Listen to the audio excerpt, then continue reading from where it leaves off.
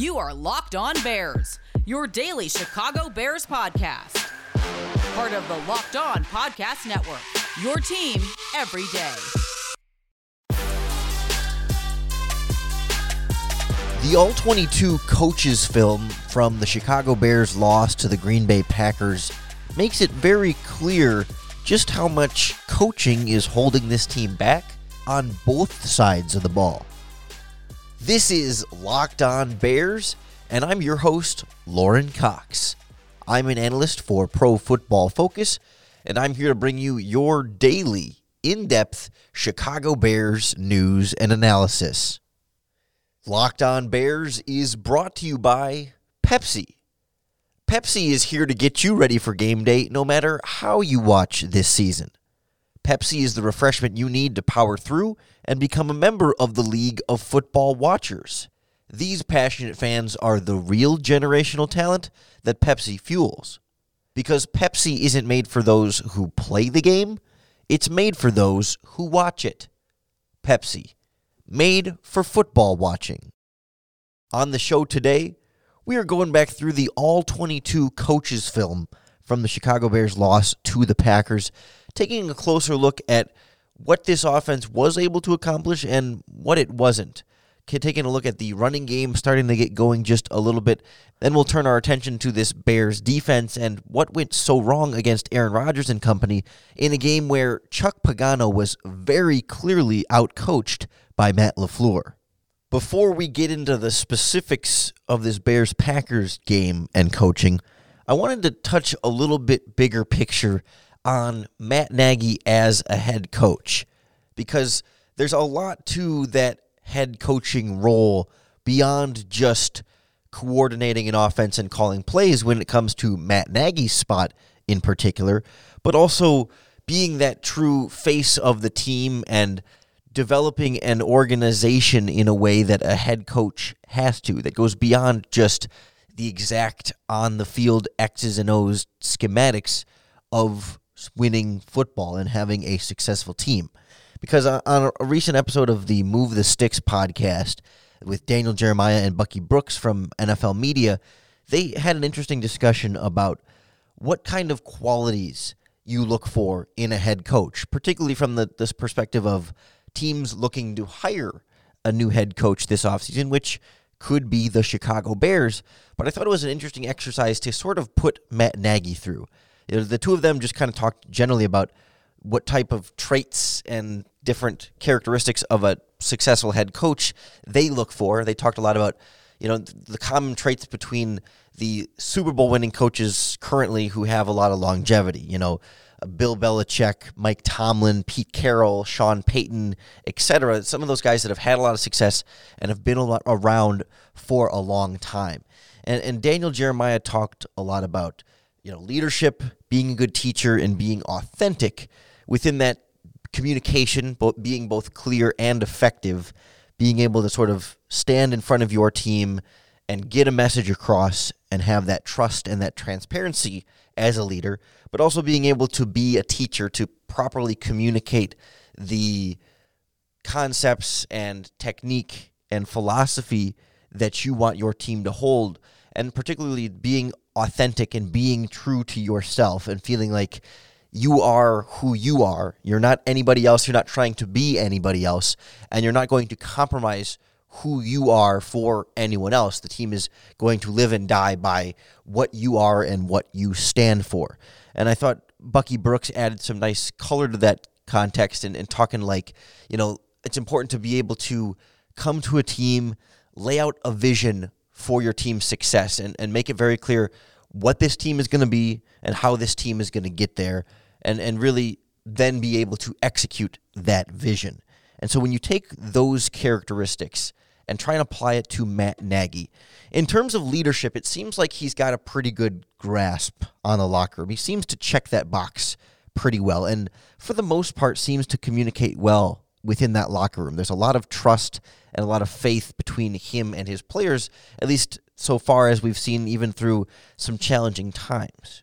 In terms of the teacher role, that one's a little bit harder to really measure and get a sense of. It seems like the Bears have had trouble teaching and have trouble getting players to fully execute what they're trying to teach. And that's certainly not all on Matt Nagy, but he talks a lot about, trying to work with guys to understand the why. We understand the how, but let's understand the why. And it's hard to tell whether they've had much progress with that, because it seems like he keeps bringing it up that they're still, in year 3 of his regime, trying to get through and understanding that why part. So that one's a little bit murky and a little bit hard to answer, but it's not really a clear yes at this point. It may not be a clear no either. Then there's the authenticity. And we know Matt Nagy has his big "be you" mantra and wants everybody to be authentic and be themselves. But I wonder how much he has truly stuck to that for himself. Because Daniel Jeremiah and Bucky Brooks talking about like Matt Patricia in Detroit and how for years in New England, he'd wear a backwards hat and had a pencil in the ear. And like fairly early on in Detroit, there was some, media questions and some like public pushback on him wearing a backwards hat. And he stopped. He stopped wearing the backwards hat and kind of lost some of himself and his authenticity in that and changed himself and kind of conformed to whatever he thought he needed to do to fit and lost some of that authenticity. And I wonder how well Matt Nagy has stuck to him truly being himself. As we've seen him scramble and look for any and all possible ways to fix it, it seems like the Bears are trying anything and everything, and we sort of lost that identity. And that circles back to laying out that vision and executing that vision. The Bears have not had an offensive identity or much of a full team identity through his entire regime. And so maybe he was able to lay out a vision early on, but they have not been able to execute that vision. And there hasn't been a lot of like authenticity and individualism to what the Bears have done. It seems like they're trying to fit a lot of square pegs into round holes, maybe trying to do a lot of some Andy Reid type things when Matt Nagy is Matt Nagy and not Andy Reid. And I know he's tried to bring in his coaches for collaboration and a melding of the minds, but it just hasn't come to one concrete vision fully panning out, laying out, and being executed to full. And it feels like Matt Nagy overall isn't hitting enough of those key head coaching qualities that Bucky Brooks and Daniel Jeremiah were talking about to be a successful head coach, which is why we talk about him likely being fired at the end of the season. The coach's film from the loss to the Packers certainly backs some of that up, as we saw another Bears offensive struggle that includes some frustrations again with that coaching staff. We'll start out with the offense and go in depth on a couple of plays in particular that really said a lot next on Locked On Bears. When it comes to getting or staying in shape, nothing feels as good as that feeling of accomplishment, hitting your fitness goals, and just feeling great about yourself. Our friends at Echelon can help get you there. Echelon offers the next generation of connected fitness bikes, fitness mirrors, rowing machines, and their all-new Echelon Stride Smart treadmill. So no matter what your favorite fitness activity is, Echelon gives you a fun and challenging workout from the comfort of your home. Their world-class instructors will motivate you with thousands of daily live and on-demand studio-level classes, always available whenever you need them. Unlike their competitors, Echelon is affordable for everyone, and one membership lets up to 5 family members all work out at the same time. Right now, you can try any Echelon fitness equipment at home for 30 days. Go to echelonfit.com/NFL. That's ECHELON, echelonfit.com/NFL.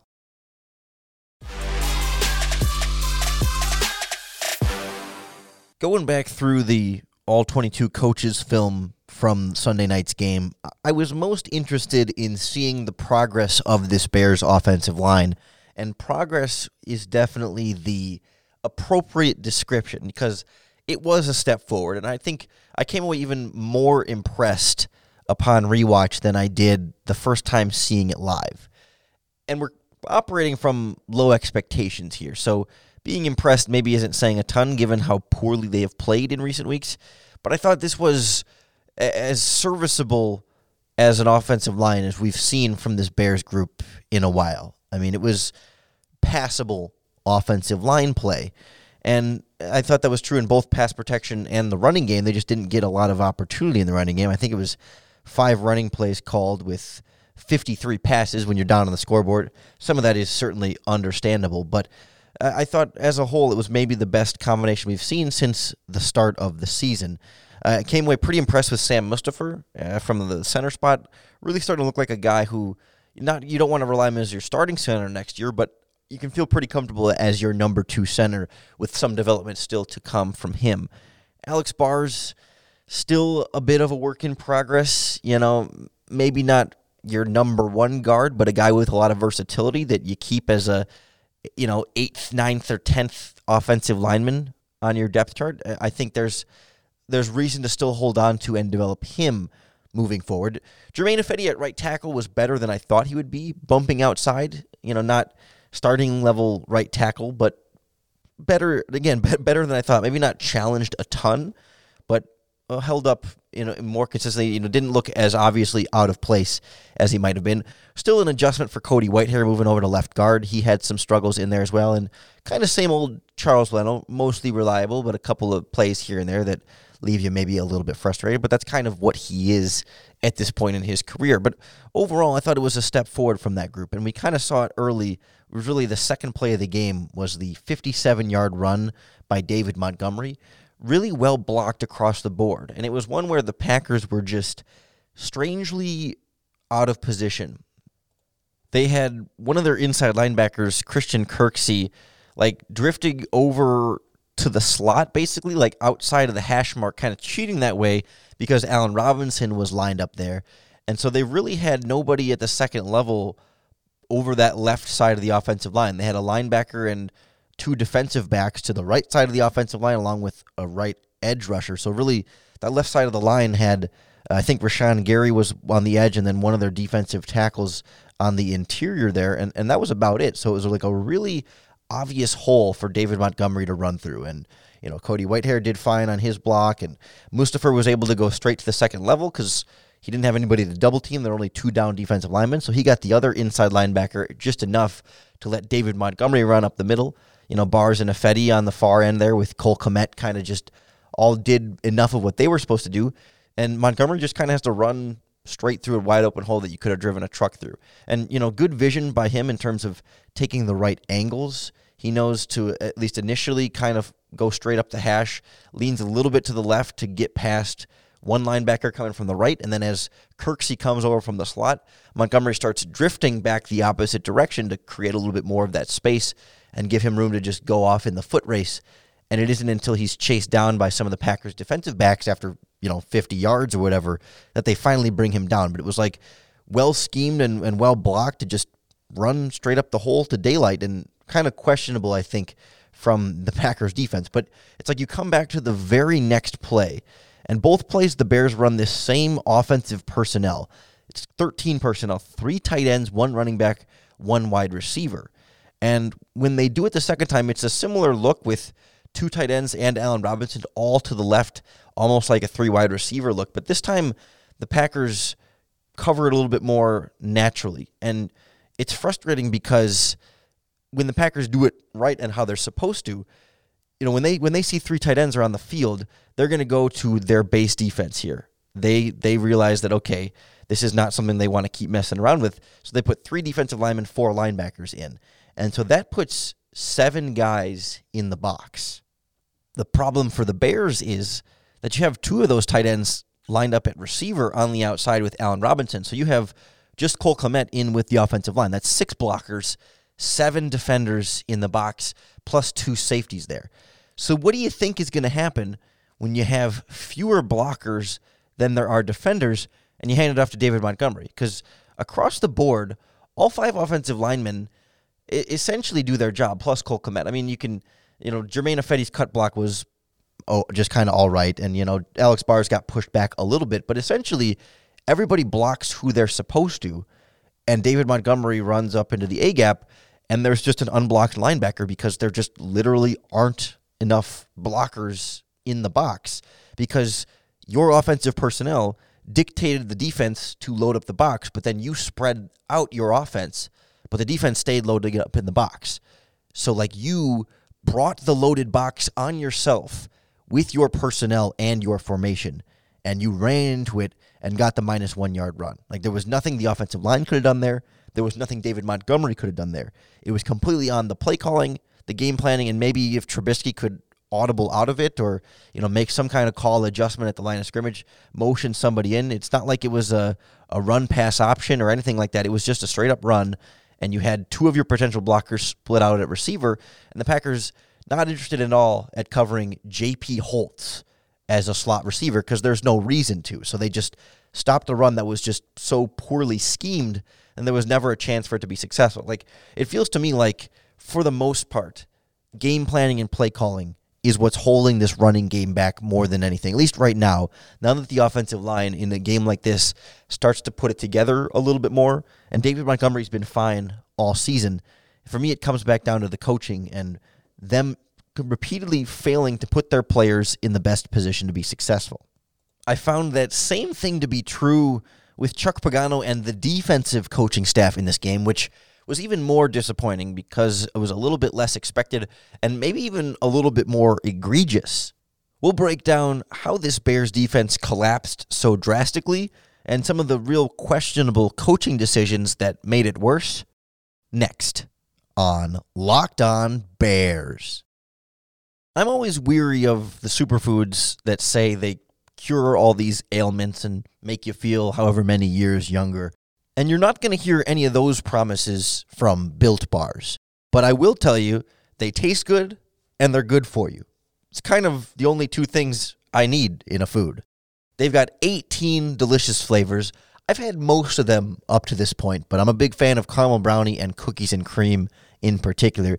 To me, they taste like candy bars. But the big difference here is that we're only talking 130 calories and only 4 grams of sugar, but they're loaded up with 17 grams of protein. That's why they truly are the best tasting protein bars ever. And on top of it, they're good for you. I mean, what more could you possibly need? No fancy miracles or magic promises, just delicious, healthy snack. Go to BuiltBar.com and use promo code LOCKEDON, and you'll get 20% off your next order. That's promo code LOCKEDON for 20% off at BuiltBar.com.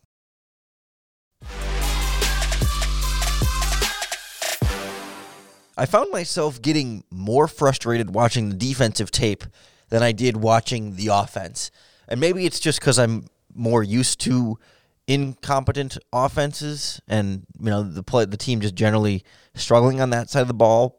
But, man, there was a lot with this defense that I'm just shaking my head and scratching my head and we're struggling to come up with answers a little bit there too. It seemed like a lot of times we talked and heard about, well, they were missing Akeem Hicks, so that's why they couldn't do this and couldn't do that. And, they did struggle to stop the run quite a bit there, especially early on.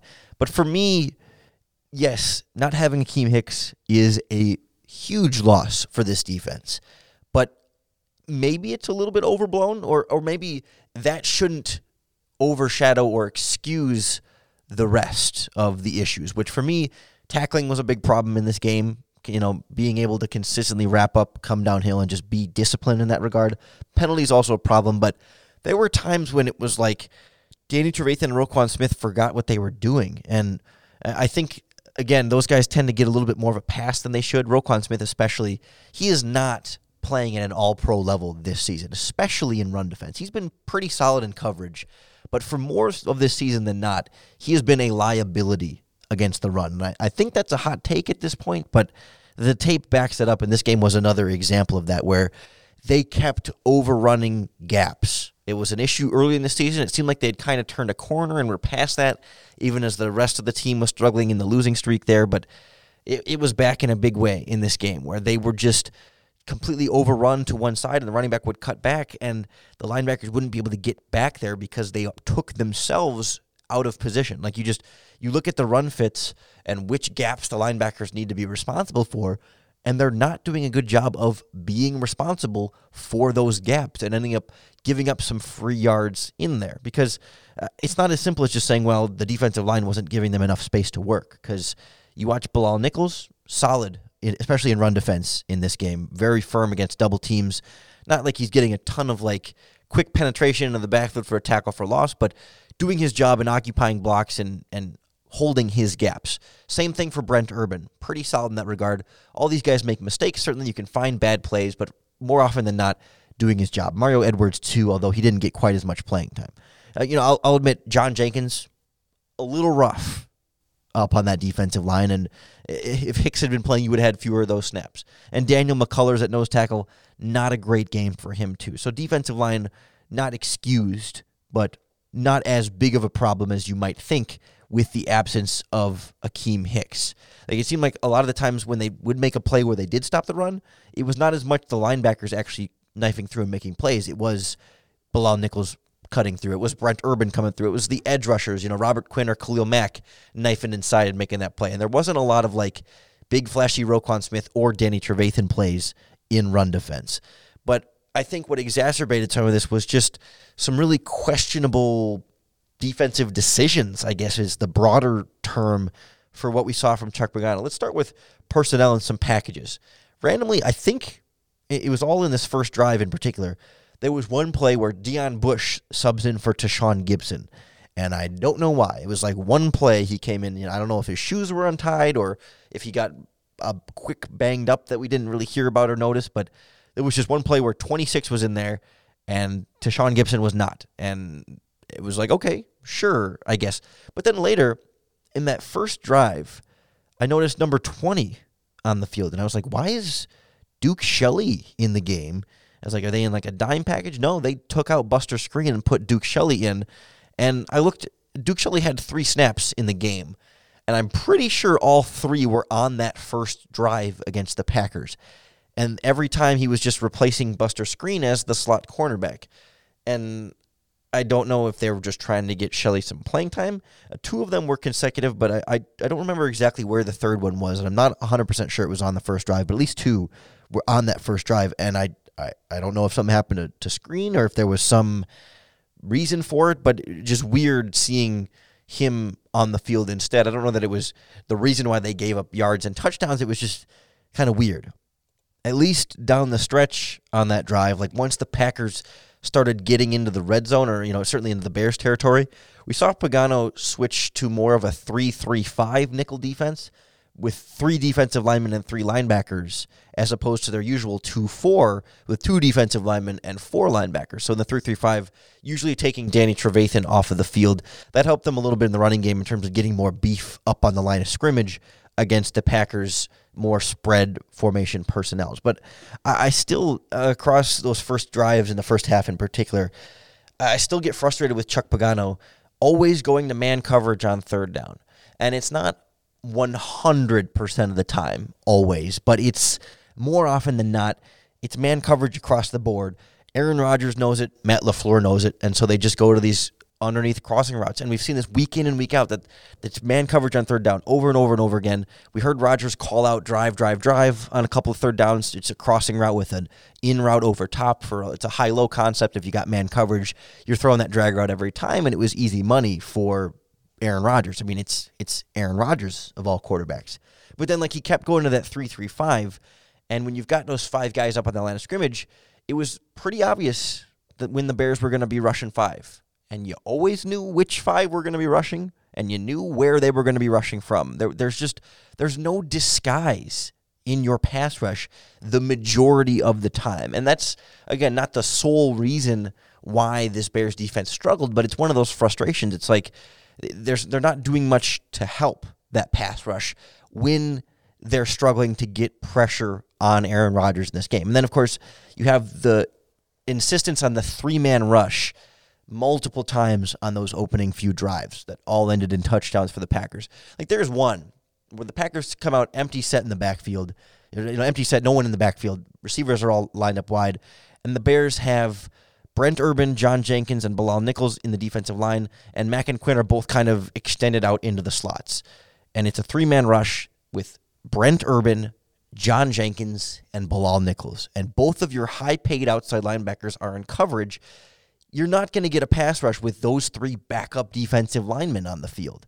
And you're not going to be very successful in coverage with both Khalil Mack and Robert Quinn dropping back. Like, there was no disguise to it. It was an obvious alignment, and there's no reason to have a 3-man rush with those 3 players. It's like those kind of things are just so frustrating with Chuck Pagano. Or like, other weird coaching things, like the Packers had one play where Kyle Fuller, Kyle Fuller is always going to line up off the ball, but there's one where Davante Adams is the only receiver to one side, and Fuller's like 10 yards off, and Rodgers just throws the quick flare to Davante Adams. Snap, throw, catches at the line of scrimmage. Davante Adams gets 15 yards because it's just free yards that the Bears give up with their alignment. And I know you want Kyle Fuller in off coverage. Totally agree, I'm 100%. But how about maybe not 10 yards in some of those situations? Maybe 5 could be a little bit more. I mean, I get you're not going to press him every play, but you can't just let Rodgers have 15 free yards in those kind of situations. Or there's a 4th and 2, I think is the first quarter. Packers call a timeout after 3rd down being stopped short. And when they come back out on 4th down, they've got Aaron Jones as the left wide receiver, and it's actually Davante Adams in the backfield. And the Bears defense does not notice right away. And it's like they're about to snap the ball, and then Roquan Smith comes running over to Aaron Jones and is telling Jalen Johnson to get over, and the Packers snap it while the Bears defense is still trying to figure out where everyone is lined up. So Jalen Johnson is a little bit out of position, trying to work across the field to get to Davante Adams out of the backfield. There's some confusion. Packers go back to those same crossing routes. The Bears are switching off man coverage, and of course it's a 14-yard pickup on 4th and 2. So it's like those things the Bears just can't get those snaps. They just can't get things right. Like, it's not just like, oh, well, they went one-on-one and their guy beat our guy. It was a jump ball and Davante Adams beat Jalen Johnson, and what can you do? Right? It's not just Packers are more talented and playing better than the Bears. It's like deliberate things that are fixable, things that happen pre-snap that put the Bears at a disadvantage because of coaching and preparation. Like one other one, like the Packers came out with a tight stack to the right in shotgun, where a tight end and 2 wide receivers right up by the offensive lineman, a little bunch formation there, and a running back with Aaron Rodgers in the backfield, and none of the Bears defenders are lined up outside of the receivers. You've got Khalil Mack kind of in the C gap by the tight end. You've got Buster Skrine, the slot cornerback, kind of stacked over one wide receiver, and Kyle Fuller about 10 yards back, also basically stacked vertically with Buster Skrine. So you have 2 receivers with outside leverage. So the Packers, what do? They run to the right, and no one can get outside and contain because all of your players before the snap are lined up inside. So it's essentially like 5 free yards for, I think it was Aaron Jones on the run, because all their blockers had position automatically from pre-snap, because the Bears could just look and say, okay, this alignment, we should probably have at least one person outside to set an edge to try and redirect some of that run inside, but instead it requires your linebackers to have to flow over top of like 6 blocks to get over there to make that tackle after a 5-yard gain, where no one really had to do anything because pre-snap the Packers had already won, because pre-snap the Bears had already lost. It's those kind of things that you cannot have from Chuck Pagano, and it's those kind of things you can't have after the freaking bye week. Like, that's the thing. The Bears had 2 weeks to prepare for this game, 2 weeks to get their crap together, and they completely were outcoached on both sides of the ball, but especially that defense. I mean, unprepared, poor tackling, guys just out of position consistently pre-snap from things that are very easily coached and set by coaching. It's not just guys going AWOL. It's not just guys losing individually. It's guys being put at a disadvantage and not in the best position to be successful. That's why this Bears coaching staff is likely going to be fired after this season. You add on top of it that it's the bye week, and the frustration is just over the top. Like, you can see, if I'm frustrated watching this tape, can you imagine what Virginia McCaskey, George McCaskey, Ted Phillips, even Ryan Pace, I mean, you could hear the frustration in Matt Nagy's voice. I think he kind of goes back through this tape and watches it too, and is like, what the hell? Like, what are we doing after the bye week? A sense of urgency, all those things we heard him say on yesterday's podcast really rang true when you went back and watched that All-22 film. I hope you appreciate that I willingly went back and combed through that game, rewatching what was a fairly embarrassing Chicago Bears performance. I mean, it was bad, but I enjoy watching football. I enjoy going back through the tape, and it was very good Green Bay Packers film the type of offensive game plan and execution the Bears should be striving for, but that's probably a conversation for another day. But if you learned a little bit of something, or at least enjoyed today's podcast, I hope that you subscribe to Locked On Bears to keep up with all of our daily, in-depth Chicago Bears news and analysis. Tomorrow we'll be joined by Matt Deary from Locked On Lions for Crossover Thursday.